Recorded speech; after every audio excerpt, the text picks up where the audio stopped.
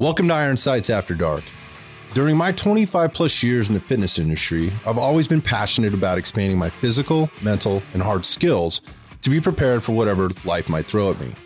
From fitness to firearms and beyond, taking a holistic approach to being prepared has led me on a journey to seek and share both knowledge and skills from expert resources in the civilian, LEO, military, and first responder communities. The mission of this podcast is to help others expand their capabilities and knowledge of preparedness while building strength in the community that shares similar goals and values. So ultimately, we contribute together and grow together. In this After Dark episode, I sat down with my coach and buddy, Jeff Cheneau. He is a guy that I train with regularly, both here at the gym, but also out there on the range. We're going to get into performance training for the tactical athlete. And we're going to cover this maybe in a little bit of a different way than most people might, come from an approach of a coach rather than the athlete themselves, but also more of a coach's athlete. That is somebody that actually works in the space, both spaces, and applies these concepts on a daily basis. So sit back and enjoy this show. As always, we just want to remind you of a couple of things. One, these episodes are sponsored by Red Dot Fitness Training Products. You can find out more about what we do here at Red Dot Fitness, work with a guy like Jeff, who you're going to hear from today, by going to rdftrainonline.com. That's rdftrainonline.com. And if you like what you hear today, it always helps us out if you can go to the platform that you listen to us on and give us a review. So we'd appreciate that. Welcome back to the Iron Sights Podcast After Dark. I'm here with one of my longtime coaches here at Red Dot Fitness and a good buddy of mine, Jeff Cheneau. Jeff, welcome to the show, my dude. Oh, thanks for having me. I'm stoked to have you here. If for those people that listen to the podcast regularly, they have seen and heard from you quite a bit on several of our other episodes, but not an After Dark episode. And in this After Dark episode, the one reason I wanted to have you on is because we're going to be talking about performance training for the tactical athlete. And I guess the context of you being on the show is as being a subject matter expert in the world of human performance. And then also being a very active civilian out on the shooting range and in the tactical space. And I want to kind of define tactical space here in a second.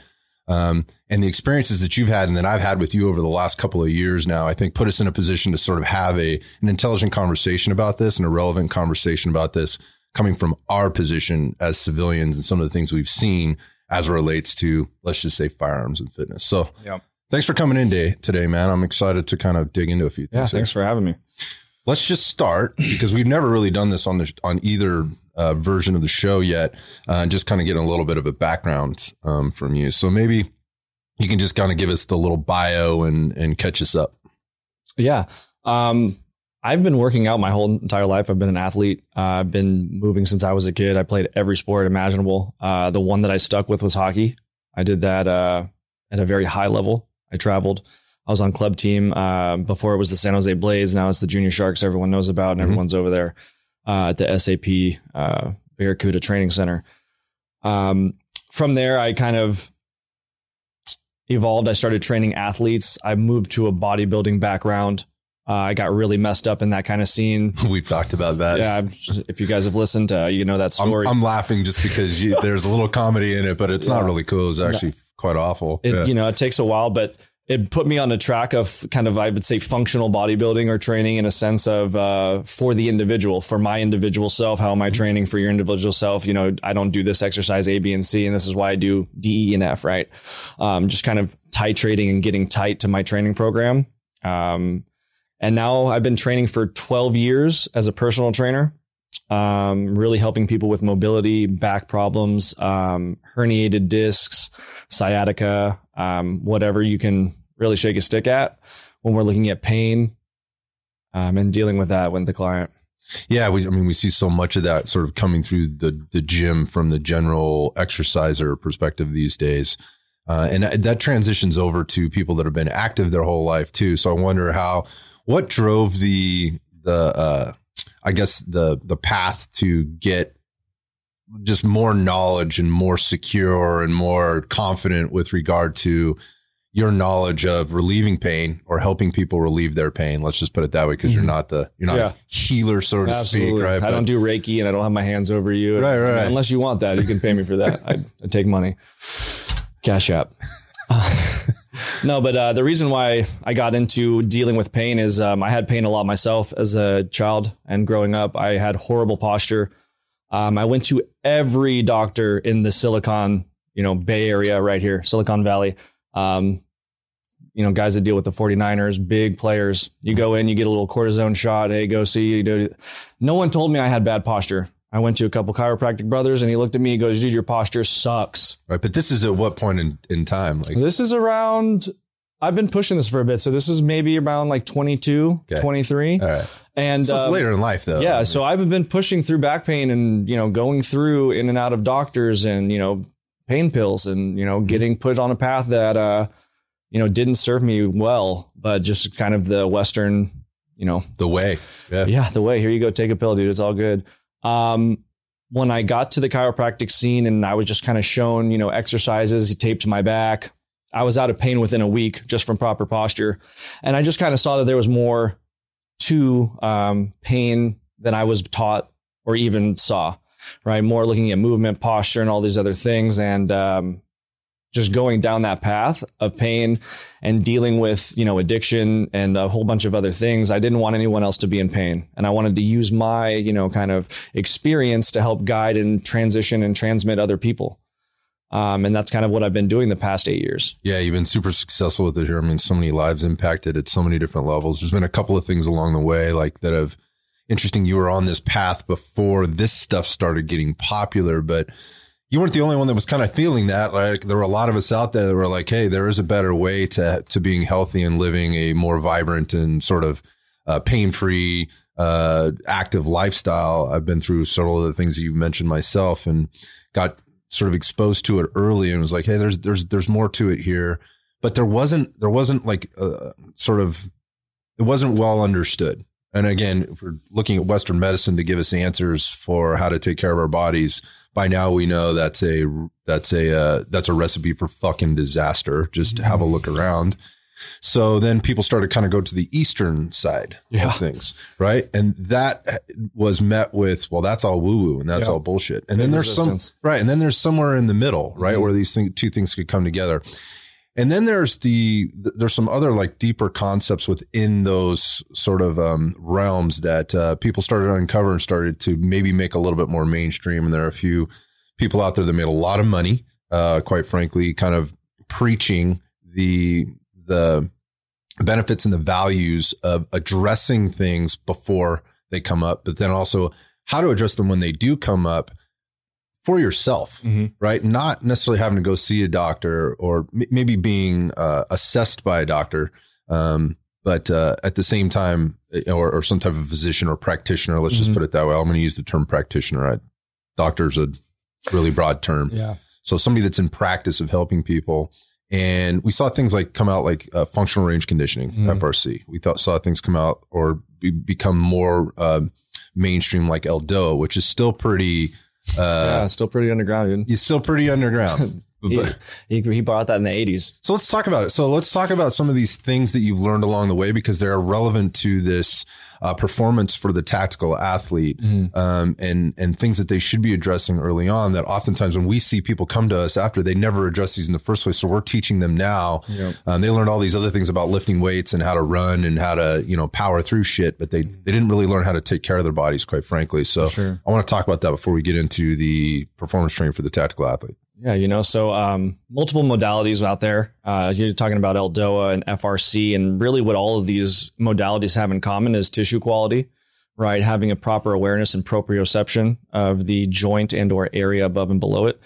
And when I talk about tissue quality, it is in certain areas you have different composition of tissue, right? When we're looking at the knee or whatever, if something becomes more fibrotic and I'm trying to go into deep flexion or extension and something is resisting or, creating a friction, right? Because the fascia is supposed to allow us to slide and glide over structures. Yeah. And so let's just be clear about the fascia, because I think it's important that we point this out for people that aren't super familiar with the anatomy. Effectively, if you can visualize this, it's like a saran wrap, right? That covers all of the soft tissue, specifically muscular tissue within the body. It's also moves into the musculotendinous junctions and so forth. So it's like but within that fascia, it's very complex. It's not just like a wrap. Yeah. In one way of looking at it is like if you ever went to the store and bought spare ribs, right? You know, and that didn't have the sheath pulled off of it. It's that thin white layer that covers the top, and you want to pull that off because when you cook it and try to eat it, it's really tough and stringy and chewy.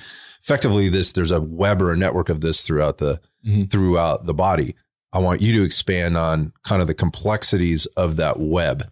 Yeah. So, you have this component that has elastin, fibrin, which is basically where you're getting the fibrotic tissue, right? That kind of hard tissue where it changes composition. What we want an elastic tissue, right? We want that tissue to, when I spread it and when I stretch it, boom, it comes back to where it was at, right? Over time, if you don't move that area, it becomes more fibrotic and it starts moving to more of a plastic. And then what we start to happen is when that moves into a more plastic area is when we get into rupture, right? And once we rupture, we can kind of come back and train that, but it doesn't change or come back to the way that we want it, or it should. It's been remodeled. Yeah, absolutely. That's a great word to use. Tissue remodeling is literally what we're looking at when people talk about foam rolling, right? Right. They're looking at more of like a tissue remodel, like, hey, I'm going to realign my fascial lines and all of that. We can get into that later on how that's just bullshit. But, doctors with Graston and with cupping, they're trying to bring blood to the areas that are really compressed and don't have blood flow. They're trying to reline the fascial lines in different layers, right? There's 4, 5, 6 layers. Who knows, right? There's a bunch of different layers in different areas. And you as a practitioner need to know what tension I need to use to get to this layer and what direction do those fibers run in that direction, and then moving up the top and knowing how to do that. Then there's also the whole concept of the individual that you're working on that has all these different, no individual is the same, right? Yep. So there's a deeper level of knowledge that you have to have there. And, the fascia, it's connected from head to toe. So you have it originating up in the cervical spine at the back of the occiput, right? And coming all the way down to the tailbone, right? And it's a complete structure. So when I move my head and my neck and my tailbone, everything is moving between. Yeah, you're talking about just posterior chain stuff, right? Yeah. Like that doesn't include all the other your hips, your extremities, pelvis, all that stuff. So. Yeah. So that's really just the deep fascia that's around the spinal cord.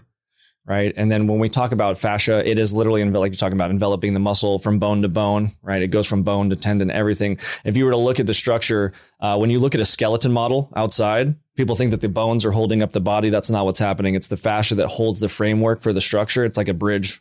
Sam would say it's a tensegrity model. That's what kind of holds us together. And so you can have more tension in one area that kind of diverts the bones and pulls the structures in different areas. And that's why we want to work with the tight tissue or tissue that's not as strong, right? Trying to get the structures back into alignment. So this goes back. So this leads directly into the training components, right? So most people are going in and they're thinking build muscle, or add a power component to the level of strength and musculature that I have. If you've spent time in the military, you've been through, or even in like law enforcement and gone through some type of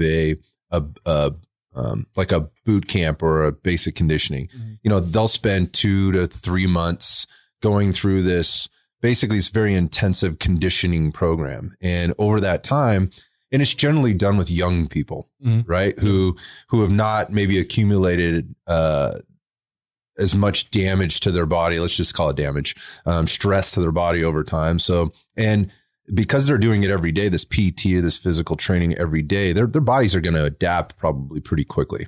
Particularly your cardiovascular fitness is going to adapt immediately, right? Like the metabolic adaptations are going to start to show themselves very, very quickly. And then the strength and muscular, let's say muscular endurance, muscular strength adaptations tend to happen very fast, but it's very limited, right? You're doing things like calisthenics, push-ups, pull-ups. You're not really doing like a more of an organized resistance training program. And I guess my point of this is that's what people know as fitness. And that's what they know, like oftentimes in the tactical space, as the type of training that gets them into shape. And sadly, I think that's because they don't have equipment. And those that are giving them that training are very limited, maybe on the time that they have, the resources that they have, the knowledge that they have. They're doing what they went through because that's what we've always done. And this is what makes sense. Standard. And it has been good to see, like, as the years have evolved. I mean, I remember I was back I was training during Operation Iraqi Freedom. And I was watching the guys come back. I was living in the Central Valley, and they were moving from active into reserves, and they were working for me. And then they were also coming in to train. It was very heavily reservist area in Fresno, Clovis, California.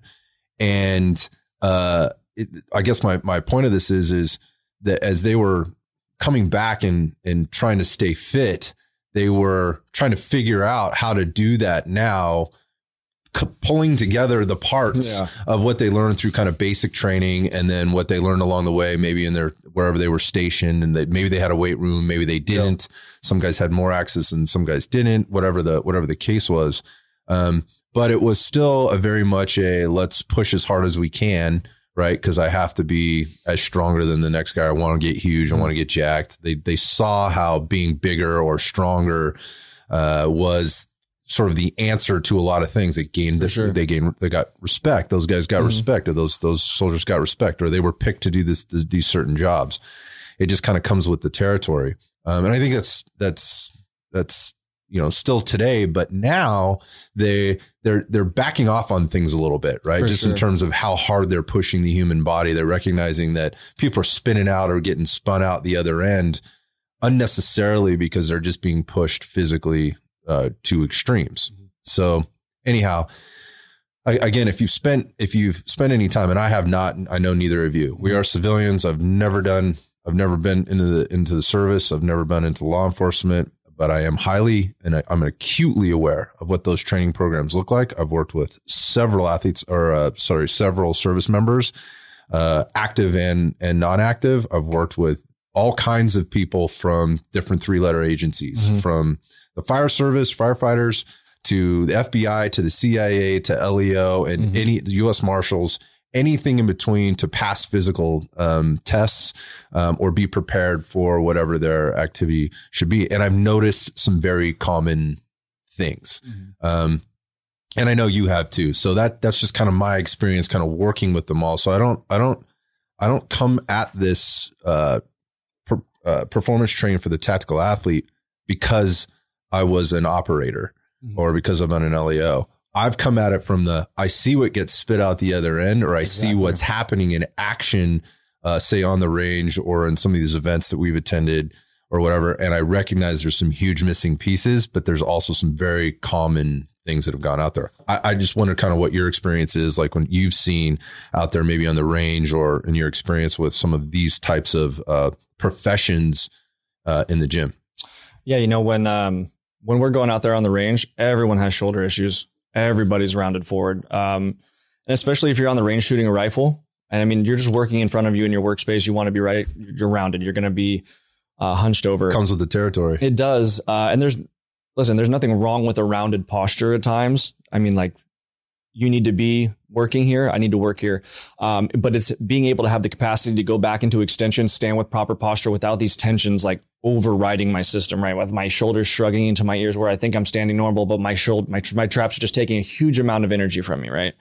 Some of these guys can't even come out of the holster. We got one guy that he pops his shoulder out of his holster, or out of his GH joint all the time. He's he just lacks strength, but he's a savage. He doesn't let anybody know about it. It's pretty crazy. But I've seen it happen personally, and I didn't believe him until he was telling me, yeah, like 5, 6 times. I'm like, wow, how many times? And literally saw it come out, popped it back in. But it's really the strength of the joints that I see that are, glaringly lacking, right? You got these guys who are doing push-ups. They can't even externally rotate their shoulders. They can't control their shoulder blades. They have no back stabilization when they're pressing through. There's just a bunch of things that are neglected because of the sedentary lifestyle. And then you get into where we're getting to the military training, right? They just pop you right into, hey, you got to know how to push ups. If you're pushing up, you got to know how to use your shoulder girdle, right? Shoulder blades have to be working with the GH joint. We got to have proper glenohumeral rhythm, right? Scapulohumeral rhythm. I start talking too fucking fast. Yeah, the stuff you're dropping right now, we're kind of talking about shoulders in general. And I agree with you. What we see are people out there that do not even stand well, let alone move well. And it's like you said, to be very clear, having some sort of rounded shoulder posture is not a death sentence, and it doesn't mean it's altogether bad. It's more like, what are we doing to counter it? And So if you take that posture, that poor posture and poor movement pattern, and then you start layering on things like kit. So I'm going to start throwing, a vest on, right? Mm-hmm. Or I'm going to, or a plate carrier on. Then I'm going to start loading that with mags, right? Or whatever else that I've got on my kit for the day. Then I throw a sling on my rifle and I hang that sling around my neck, right? You're automatically, and then now I've got my hips, which are now loaded with a belt, which has any number of things on it, obviously pistol, mags, dump pouches, IFAKs, things like that. What we end up having is we have this rounded shoulders, mm-hmm. kind of a forward head posture. If you sling that rifle around your neck and it starts pulling on that cervical and upper thoracic spine, you're already going into that chin's coming forward.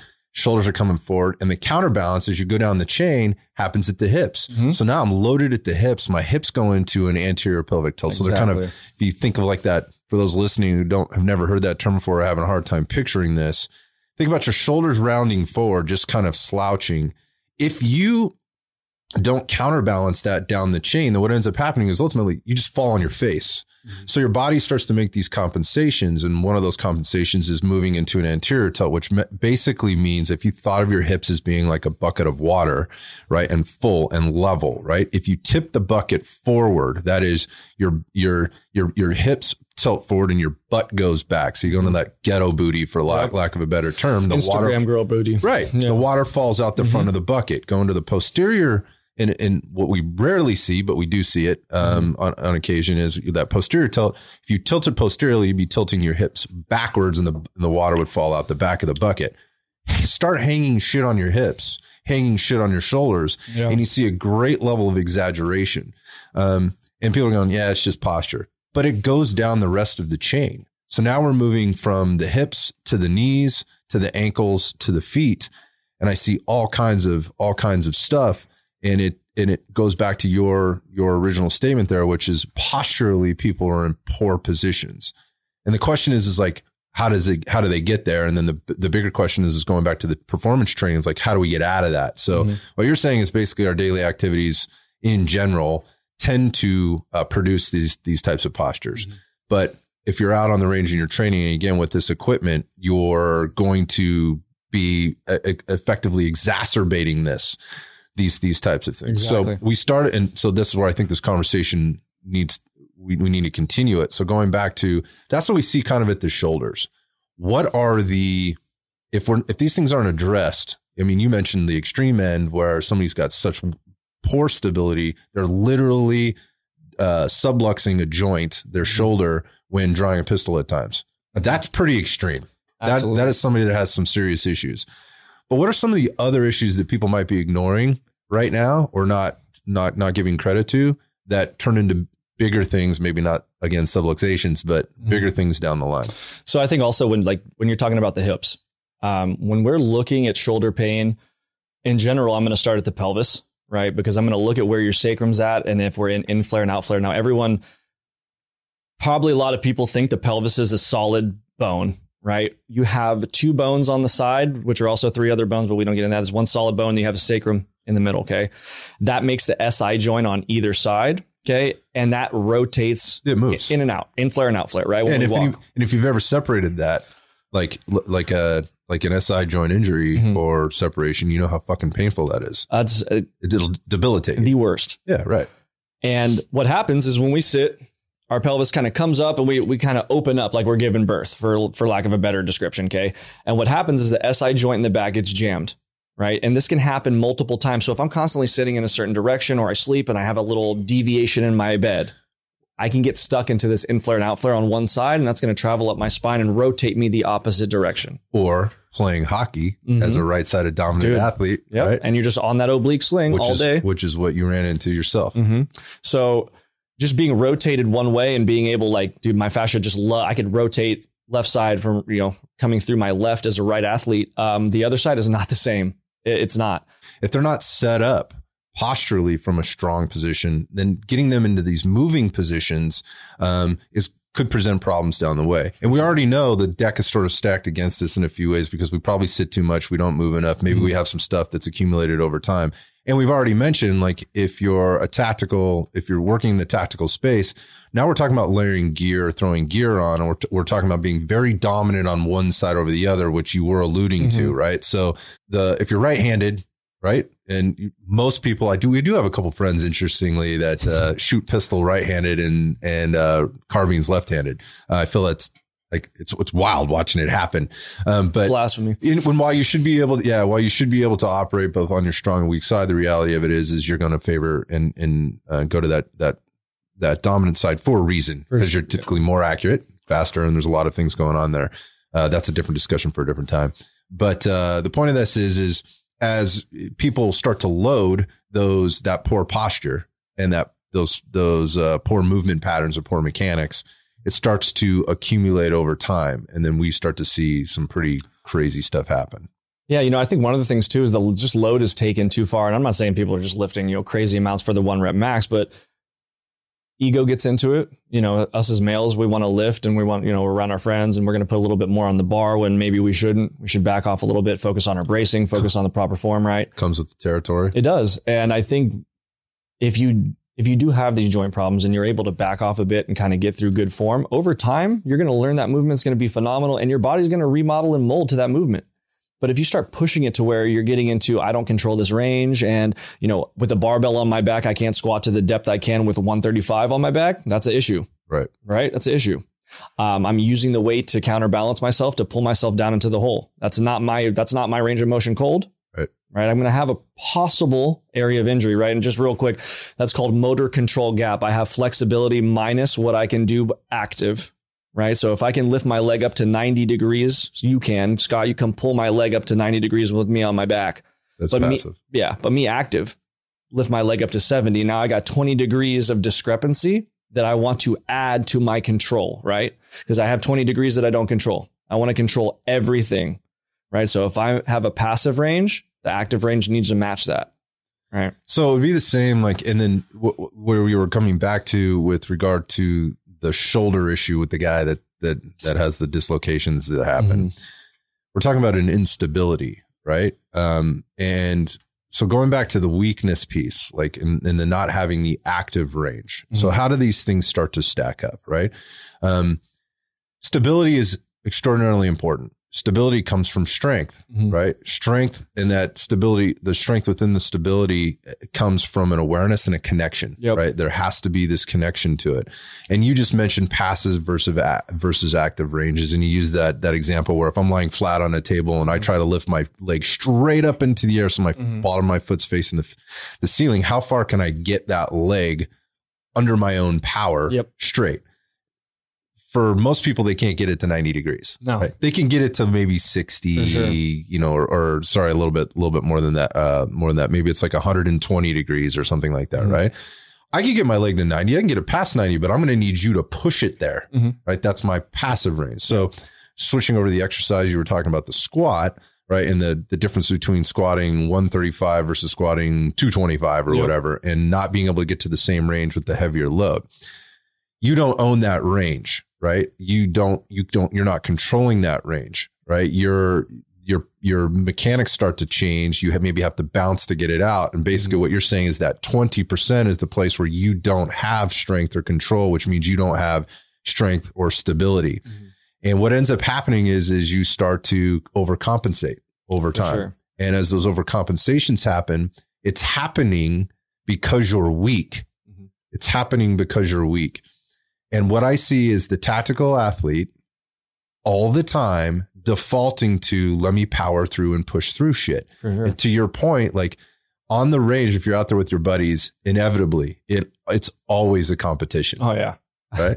So of course that translates into the gym to some extent, whether you're training on your own or you're training with your buddies, you're always trying to kind of outdo yourself. It's like, if I'm not outdoing myself from the last time, then I'm failing. Exactly. If I'm not suffering, I'm not working hard enough. It's a healthy push, right? I mean, you want to push yourself, you want to get better. I mean, if you don't, what are you doing in any realm of life? I mean, I always try to strive for perfection, knowing that I'm not going to get there. That's just kind of me and the way that I think about things that I'm doing. I don't want to really waste my time. Right. But yeah, I mean, Other people have different goals. I know, and they're driven in different reasons. So we're talking about this performance sort of programming. The reason I wanted to spend so much time there is it doesn't do you any good to be the fastest guy out there on the range if you can't handle your body in moving, right? Like we've talked about this before on this podcast, just about the difference between, we just had a recent incident, right? Recent shooting in a mall. And it's this one's going to go like wildfire for quite some time, where a civilian was constitutionally carrying his own firearm. I love it because they're both in the gun-free zone, right? Right, yeah. They're both on the both side. There's a lot that goes into this. I don't want to get too far down that path. Maybe a different discussion for a different time. But the bottom line is like, if that's what you're training for, and I would argue that most of the people that were out there on the range were training for those exact type of situations. Yep. You're at the mall with your grandmother, and the next thing you know, there's some human piece of shit that is trying to basically, do evil to those people around them. And it's not going to be 3 yards. It's not going to be static on a piece of paper. It's not going to be squared up to you. You are going to need to move at some level. You may need to be shooting from awkward positions, and it may go on for a long time. Who knows how long these things go on for? In some cases, hours, in some cases, a matter of seconds. But the point of this is what we see out on the range is people kind of always kind of gravitating to the thing that they're the best at, without taking into account all the other factors that effectively are diminishing the result that they're ultimately striving to get. It's no different in the gym. So performance training for the tactical athlete needs to encompass a lot of things. But the first thing it needs to do, in my opinion, is it needs to focus on the fundamentals and the basic mechanics. And those are not often addressed in a lot of the programs that I see happening out there. And whether it's CrossFit, I'm not going to talk shit about CrossFit. There's a lot of good things that I think CrossFit brings to the table, or some other Navy SEAL training, police training program, or whatever else. What they are not addressing, and most of them can't address, is the components that you're talking about right now. And it is those components that end up being the reason they can't perform at their highest level, both on the range and outside of the range in the end. So what I see happening a lot of times on the range is when we start to add movement drills in, this is where I see people, maybe they're not giving credit to the basic components of being able to move well and control your movement in all planes and ranges of motion. And that is simple drills like moving laterally. Moving laterally and being able to shoot. Now, some of the people would say it was like, if you're moving laterally, you should be moving to get to cover and then shoot. I don't want to get into that debate now, but there is something to be said for moving and shooting, and putting rounds on target while you're walking, not running. You need to put rounds when you need to put rounds. Right. Why is it that you have why is it that you have a harder time if you're right-handed moving to the left than you do moving to the right if you're working at the same angle?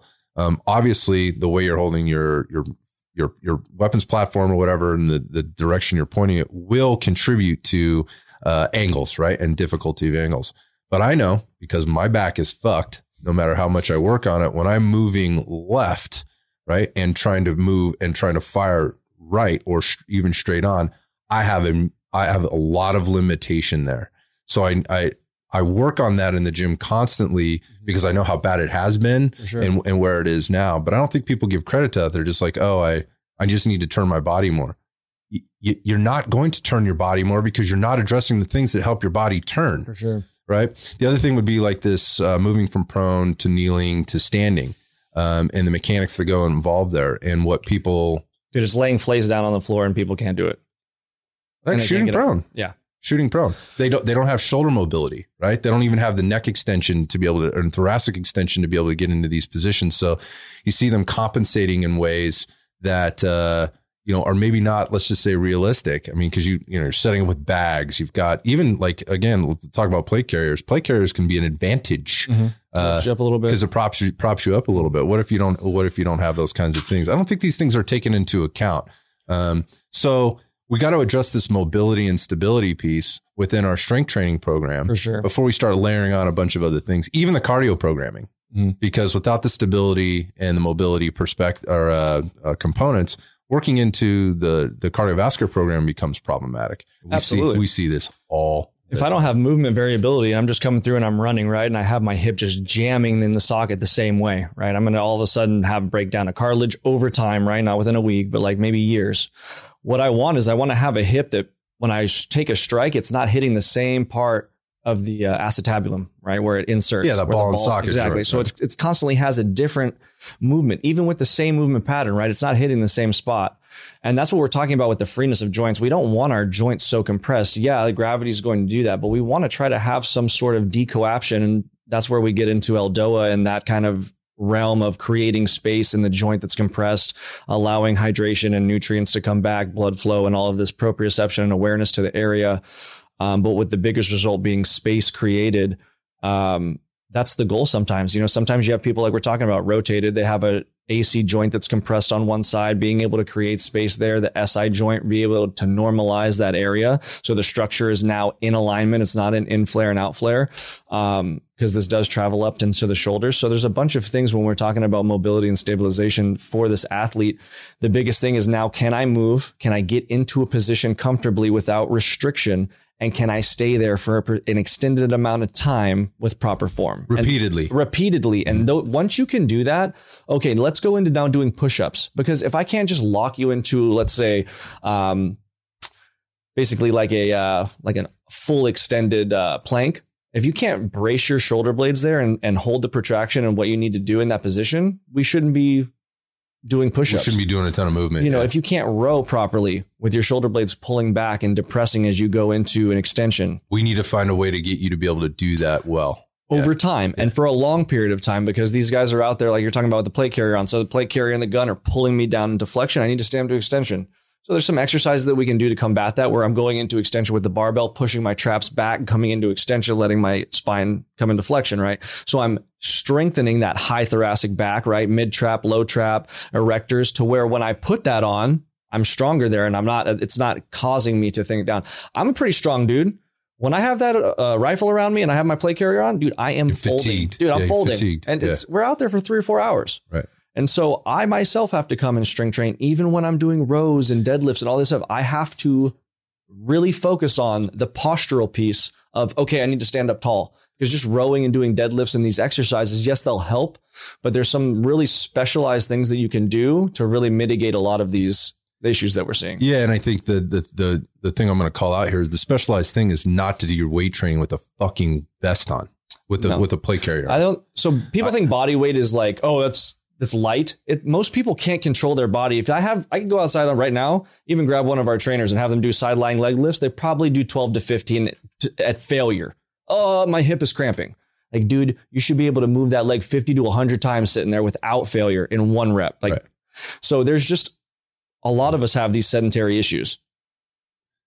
Yeah. So the going back to the plate carrier thing is, there's nothing wrong with training with the plate carrier on occasion. Right. But to make it a mainstay of your movement, to try to correct these things that you're mentioning, or strengthen in areas that were already weak, is not helpful.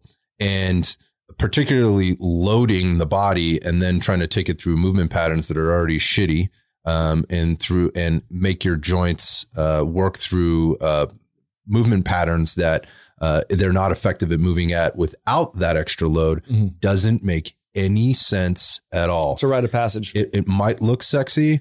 You might be able to join the club, put your shit up on Instagram, whatever else. This is advanced shit, right? Dude, I'm not sweating in my cry plate carrier. You're fucking kidding me. Right. You have to have these fundamentals before these baseline fundamentals. And if this isn't making any fucking sense to you, let's explain it a little different way. Jeff, am I going to be more stable one-handed with my pistol or two-handed with my pistol? That's a great question. Two-handed. Right. Because, and so the analogy is I need a stronger base of support, right? Or I don't have to have that base of support, but I need to understand that when I give up a base of support or any level of base of support, things are going to get compromised. I have to slow things down. I have to take it a little slower. I have to, there's a recovery period. If I'm firing one-handed with the pistol, there's more that the recoil is the same, but I don't have the same platform to enable to brace that recoil or absorb that recoil. So it takes longer to get back onto target. Right now, again, this can be trained over time, and the 9mm recoil, if you're using the same ammo, the same gun, whatever else, that's never going to change. The recoil never changes, right? It's your ability to control it, right? We start adding things on, right? Like you added a larger caliber. Well, now that changes the feedback mechanism, right? And that's going to challenge the how much stability you need to have. So if you went from 9mm to 10mm, basically a little bit of a hand cannon there. When you start stepping up to that, it's going to change things. So there's this overload principle that happens. That's not what we're doing in firearms training. We're using the same. Usually we're using the same, again, platform, ammo within, negligible amounts. But in the gym, we're constantly loading, or we're trying to replicate situations in the gym as if they would be on the range. There's some value in that at some point. But if you want to be a rower, a good rower, don't go to the gym isn't going to make you a better rower. The gym can help you be better at the rowing that you do in terms of resiliency, the power, the strength components that you can, but you got to get in the fucking boat and row. Yep. Right. It's the same on the range. Like being in the gym and working out is not going to make you a better shooter. It can give you some things to help you be a better shooter. It's the SEDS principle, right? Specific adaptations to impose demands. And the tactical athlete or tactical performance training doesn't mean running around a fucking weight vest. It just doesn't. It means, to me, what it means is establishing the strongest platform, right? And then building fundamentals on top of that so that I can move to a level of skills mastery. And once I have mastered those skills, then start to push those things to the next level. It's the same in firearms training, right? Trying to do black belt shit when you're still a white belt doesn't make a lot of fucking sense, but you see people doing it all the time. And you see people preaching it all the time on the range and practicing it on the range, but then they go to the gym and it's like they've completely forgot about those principles and those fundamentals. And so while, again, the discussion is about performance training for the tactical athlete, it's more about what do you need to do to even be in a position to train performance, to be more tactically sound out there. And what it boils down to is again, establishing those fundamentals. So you talked about shoulders, right? We talked about hips a little bit. Common problems I see with regard to hips are people not being able to get into, because this is getting popular. Sorry, let me back up. I see a lot of people working around barriers in vehicles, right? So they're getting out of seated positions. They're running around cars. They're having to get into a lunge or a kneeling position. Then they're having to get down to like broke back position where they're shooting around a tire or in lying prone, kind of fetal positions, things like that. And this is where I see people really, really get challenged, and they're very surprised. And I think it's less about the accuracy that they don't have in those positions, and more about the fatigue management that they are unable to withstand during the constant repetitions that they're getting in those situations. And that goes back to what you were saying, and that is not having a good connectivity, a good conditioning of those basic movements, and being able to get into those particular positions. Hips, low back, I see as being one of the biggest limiters, contributors to that. It's crazy. Traps as well. When you're getting in, I see a lot of guys, they're just overly trapped. And when they get up to hold that gun, they start to shake over time, especially with the rifle. Just because they have so much tension getting take there, and you don't really know, right? It's taking so much energy. They start shaking. Being able, and when we're talking about full body, obviously you have upper cross syndrome, which is what we're talking about: the shoulders forward, the head extended, thoracic flexion, all this. And then you have lower cross syndrome, which is the complete out, the anterior pelvic tilt, the backside extension, the abdominal areas. It's the counter to the top. Right? So if I was just going to throw some things out there to really to help line this up, is one, to get your glutes firing again, and to get the low rec fem firing, to get you out of an anterior pelvic position. Now, I'm a hockey player for a lot of years.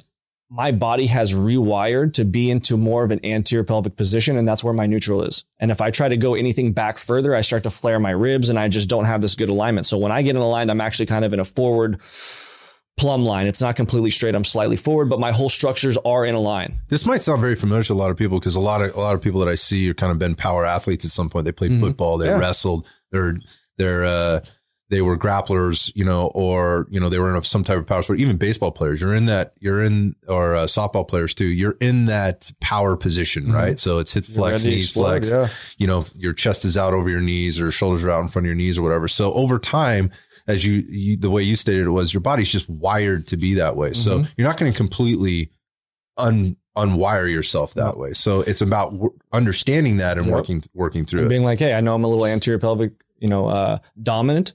I need to focus on my glutes and my low abs. And that's what I do in kind of a warm up and then in like a finishing strengthening.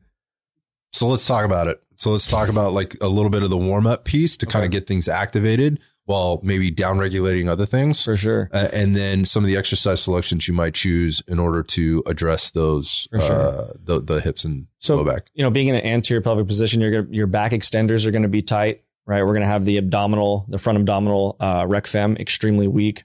And we're going to have the hip flexors shortened as well. So just kind of looking at the scenario, I want to stretch my hip flexors. I'm obviously not trying to stretch my hip flexors before I go into deep squats or anything. So kind of coming into maybe just like a body weight squat, holding onto the rack, dealing with your hips, cat, cow, all right, coming into flexion and extension of that area, gaining awareness, and just kind of getting the tissues sliding and gliding that don't really move a lot. So if I have someone coming into a squat and they butt wink, which is they're not able to hold extension of the spine, right? They kind of tuck to get into this hole. The tailbone rotates under real fast. The hamstrings don't want to load. That's usually what that is. The hamstrings are just like, well, you've reached a range to which they can no longer. And some people, they have the femur, it's a different length and it has to rotate around. I mean, I truly believe that that's extremely rare. I think most people just don't know how to load that posterior aspect of their glutes and hamstrings, that lower tie-in. So we're getting the glutes to fire back. Glutes to fire. We're getting the low abdominal cavity to come back. That's going to help get the pelvis more in a posterior position. And then that's going to travel up the spine, right? And if I focus on that and I focus on my abdominal cavity, I'm going to have more strength and more stability up top to hold my thoracic spine. And then your thoracic spine, shoulder girdle will be more ready to accept any of the work that you're putting in there with regard to getting those shoulders to come out of that forward upper cross, position and be more retracted, more depressed. So you mentioned starting at the hips, right? Starting at the pelvis. What are some of the things you're going to do to warm up, right? And activate those areas prior to getting into the squat, which you used as the example exercise. Sure. So there's things like the 90-90. It's really good. It gets one leg into external rotation, one into internal rotation, both into abduction, right? And we're trying to hold our posture up high. And so there's a piece of fascia that goes, like I talked about, from the back of the head to the heel, right? And so what we're trying to do is keep this erect while we're going through and lengthening the hip, right? So I'm trying to get tension on the back hip capsule as I come through this 90-90 position, really getting a stretch. And we're focusing when we come down, getting anterior pelvic tilt and posterior pelvic tilt. I'm working through my hips, not my spine. So there's some really great video on our YouTube channel. If you go to the Red Dot Fitness YouTube channel, where Jeff walks you through this very specific movement. And for those of you that are trying to kind of visualize what 90-90 looks like, it could be compared to like the pigeon pose. It sort of looks like pigeon from yoga or whatever, where you've got that leg out in front of you. It's at a 90-degree position at both the hip and the knee. And that back one in pigeon is usually straight. Yeah, it's straight. And but in this case, it basically is like a mirror image of what's going on in the front. And it typically what that does is unloads the hip flexor on that rear leg a little bit more, which you're going to need to do. Otherwise, you're just cranking that pelvis out of position. So unless you have a extraordinary level of mobility, right, or flexibility, which is a different topic, which we'll cover on a different show. But I don't want to bore the guys with all that right now. But so getting into this 90-90 position to start to gain mobility within the rear or the posterior chain. What else is happening though? How are you doing that? And I don't want to go through all the little it's bits and pieces, but are you just kind of laying forward on it and let gravity pull you down? No. So all of these are active, right? And at any time I'm trying to train mobility, there really shouldn't be a passive piece unless it's going to be the first piece to allow me to gain more range so I can train within those ranges accordingly, right? I'm not going to sit and open myself up and then get into a 1 rep max. That's not what we're doing. We're opening ourselves up passively to add little active inputs in which now I can control this open range that I've just done. And we're going to do this over time for months. So you're not just flopping down on the floor and lunging forward while you're checking your cell phone and scrolling through your Instagram. If I see a client look at the front door that opens, like, oh, who came in while they're doing shit, I get so pissed off. So we're talking about intention. You can't like when I'm doing these things, I'm extremely focused. Where is my pelvis? Is my ASIS bone prominence on both sides? Are they in alignment? Because if they're not, I'm rotated and now I'm doing the complete opposite of what I'm trying to do. It's as good as being on the firing line and not paying attention or being distracted by what the task at hand is at that time. Again, we're trying to build fundamentals, right? And a structure, a platform for building on top of. So, all right. So we got 90-90. And right. So that's why these conversations are hard for me, because I want to give everybody everything, but I'm going to tell you right now, it's just like you go into PT and me being like, hey, dude, do the 90-90, do the Frogger. This will fix you. Like, wait, okay, he said to do this, but like you're doing it completely wrong. Right. And it's butchered. But yet, like, I want to be able to give you everything in this movement, but yet it's almost hands-on. And it's kind of a lost art, to be honest. Like, people are just like, I agree 100%. Here's a package, do this. And then like, there's been times where I'll just touch someone somewhere and they're like, oh, changes their life. Yeah. What is that? Yeah. I had no idea that even existed. Yeah. So, I mean, yes, these are exercises and things that you can do, but if you really do have pain and you are limited, you need to go see somebody or talk to someone that actually knows what they're doing and maybe get a couple sessions or a program, like an online touch, but someone that is truly not just handing you a packet. I'm sure there's a bunch of great physical therapy people out there. I've only met like a handful, but like most are just, here's a packet, do your stuff and come back. Yeah, because that's what they're been taught to do, because that's the way they've always done it. Yeah. But this is the same as standing in your garage or in your hallway or in your bedroom, whatever, dry firing, right? And watching YouTube videos on dry fire videos. You can compare it to, that and going to the range and having an instructor, somebody that a highly skilled, high level instructor actually take you through what it's going to look and feel like for you when we're actually live firing, like correct the things that you can't see, you don't have awareness of, and build upon that. It's the same with regard to your performance training program. And that being, it's going to be often the littlest thing that can make the biggest difference and give you the biggest return on result or return on investment.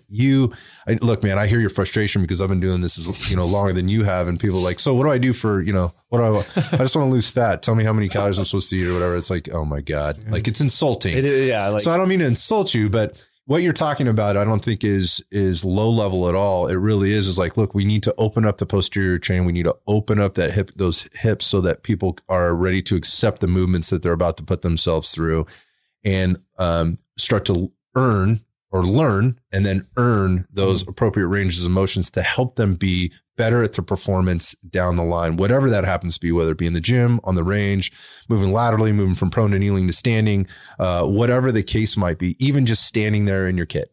Right.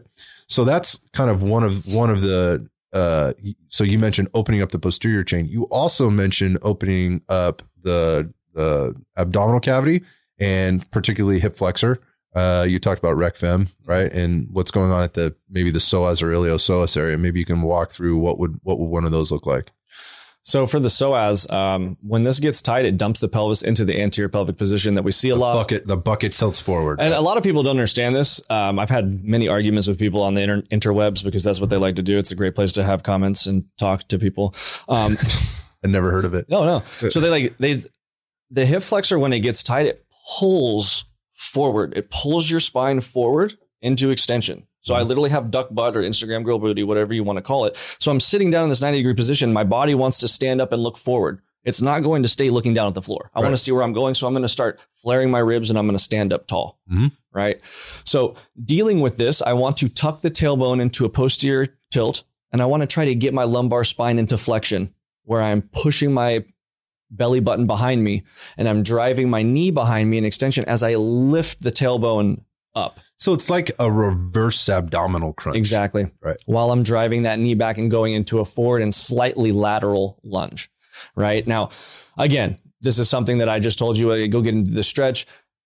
For each person that's probably going to go try this, it's not going to be right. And it's going to be a little bit different based on individual structure. Yes, right? Every person's going to be different. And that's where this tactile and human application comes into where I can see you're doing A, B, and C. And I want you to, hey, do this, pull away from my hand, push here, do this, get up, oh, wow. What, breathe here. Right. You start to have these impacts on people where they're just doing it themselves. They stop breathing. They're holding all of these things where you just 3 little things, you just change their life. But this person's been for 15 years trying to, lift. And I've been doing this for so long. And most of my clients are that way. They come to us extremely broken and kind of like, dude, what do I do? I've been doing CrossFit. I've been doing all of these things, which I feel blessed to be in that position. Because when they kind of get their eyes opened, it is, they are very, as they say, information drives compliance. Right. They are just very compliant and they do a lot of their work, as you know, Tom, right. Dude, kind of reversed a lot of things in his life, 2 full shoulder replacements. Dude doesn't have a limb, right. Lower limb. There's just a lot of things going on that he's being able to kind of reverse with a different mindset. And it's very refreshing to be able to be in that space. Yeah, I get you. And I think that's where we're coming to the table on this thing is trying to help people be better. And sometimes that's taking shit off the plate. Right. And reversing the thought process a little bit. It's not about getting stronger, putting more weight on the bar or whatever.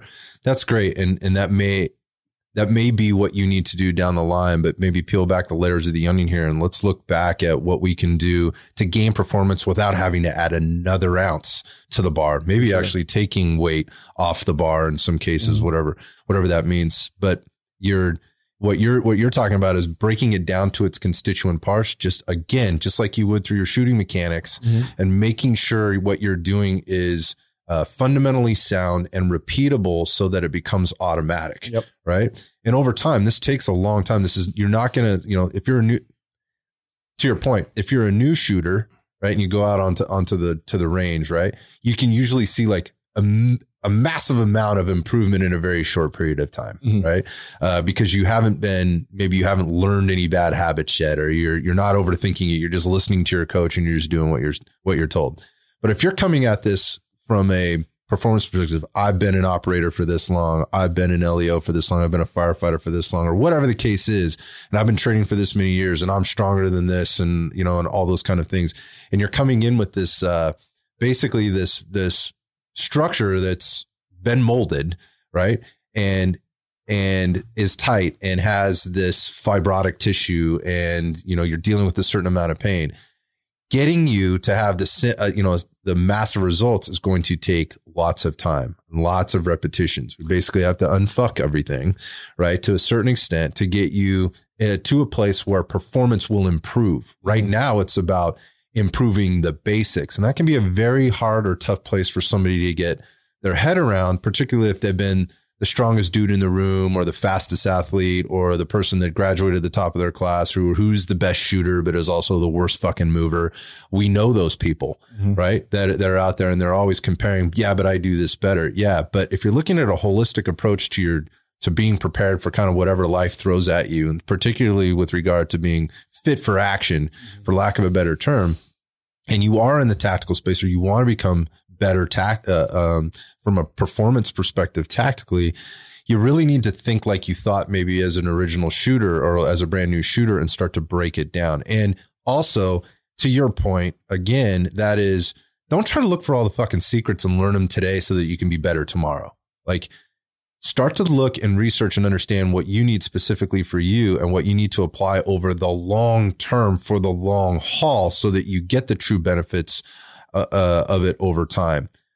I just suggested, look, there are a lot of free videos that we have in order for people to go look at. And these are instructional videos. This is not just like music playing in the background. And this is actually in this case, this is you walking them through some of those things. And we've attached those to programming that people can get from us as well. But the free content is there for people to kind of explore the things that you're talking about. The interesting part about it is that if you watch it enough times or you repeat it enough times, each time you do it, you're going to find something new, right? It's to be the same as if you're a coach working with a client, whether it's on the range or on the floor. each time you work with them, you're going to find something new to work on, while continuing to make better what you every rep's an assessment every single time. You know, I don't just look at the assessment one time and that's it, right? Like, hey, what's going on today with your shoulder? Or, you know, like you might have slept in a weird position, and like we're talking about the hips, you rotate a little bit, and I kind of see when you're bench pressing one shoulder's higher. Hey, there's a little things that can happen and go on. So yeah, over time, every rep, every movement is assessment, looking at my client. What can we do better? What can we approach, and what can we tackle? Yeah. So again, it's mindset. And again, coming into the beginning of this episode being performance training for the tactical athlete. My goal in this was thinking more of your performance training needs to start with proper mindset, which are proper fundamentals, which starts with a proper mindset. Mm-hmm. And we've talked a lot about terms like mobility, right? Stability. Mm-hmm. You've dropped some very technical terms in there that we wouldn't expect anybody, a lot of people listening to understand. Some people would maybe want to nerd out on it and talk about it a little bit more.